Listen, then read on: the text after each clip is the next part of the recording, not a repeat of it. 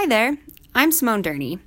I'm a PhD student at Montana State University looking at assessing the impacts climate change may have on population dynamics of the Parnassus clodius butterfly and the flowering plants they depend on in Grand Teton National Park.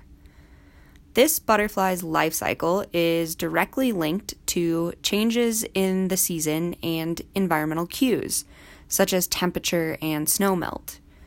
We have been using the mark recapture method since 2009 to see how many butterflies there are in a given population and where they are across the landscape to assess how climate in these montane meadows influences when these butterflies emerge.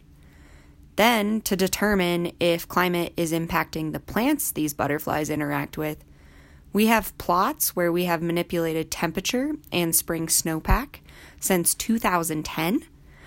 And throughout each growing season, we assess the phenology and measure the tallest flower and leaf of arrowleaf balsamroot and sulfur flower buckwheat, which are the main nectar sources of this butterfly.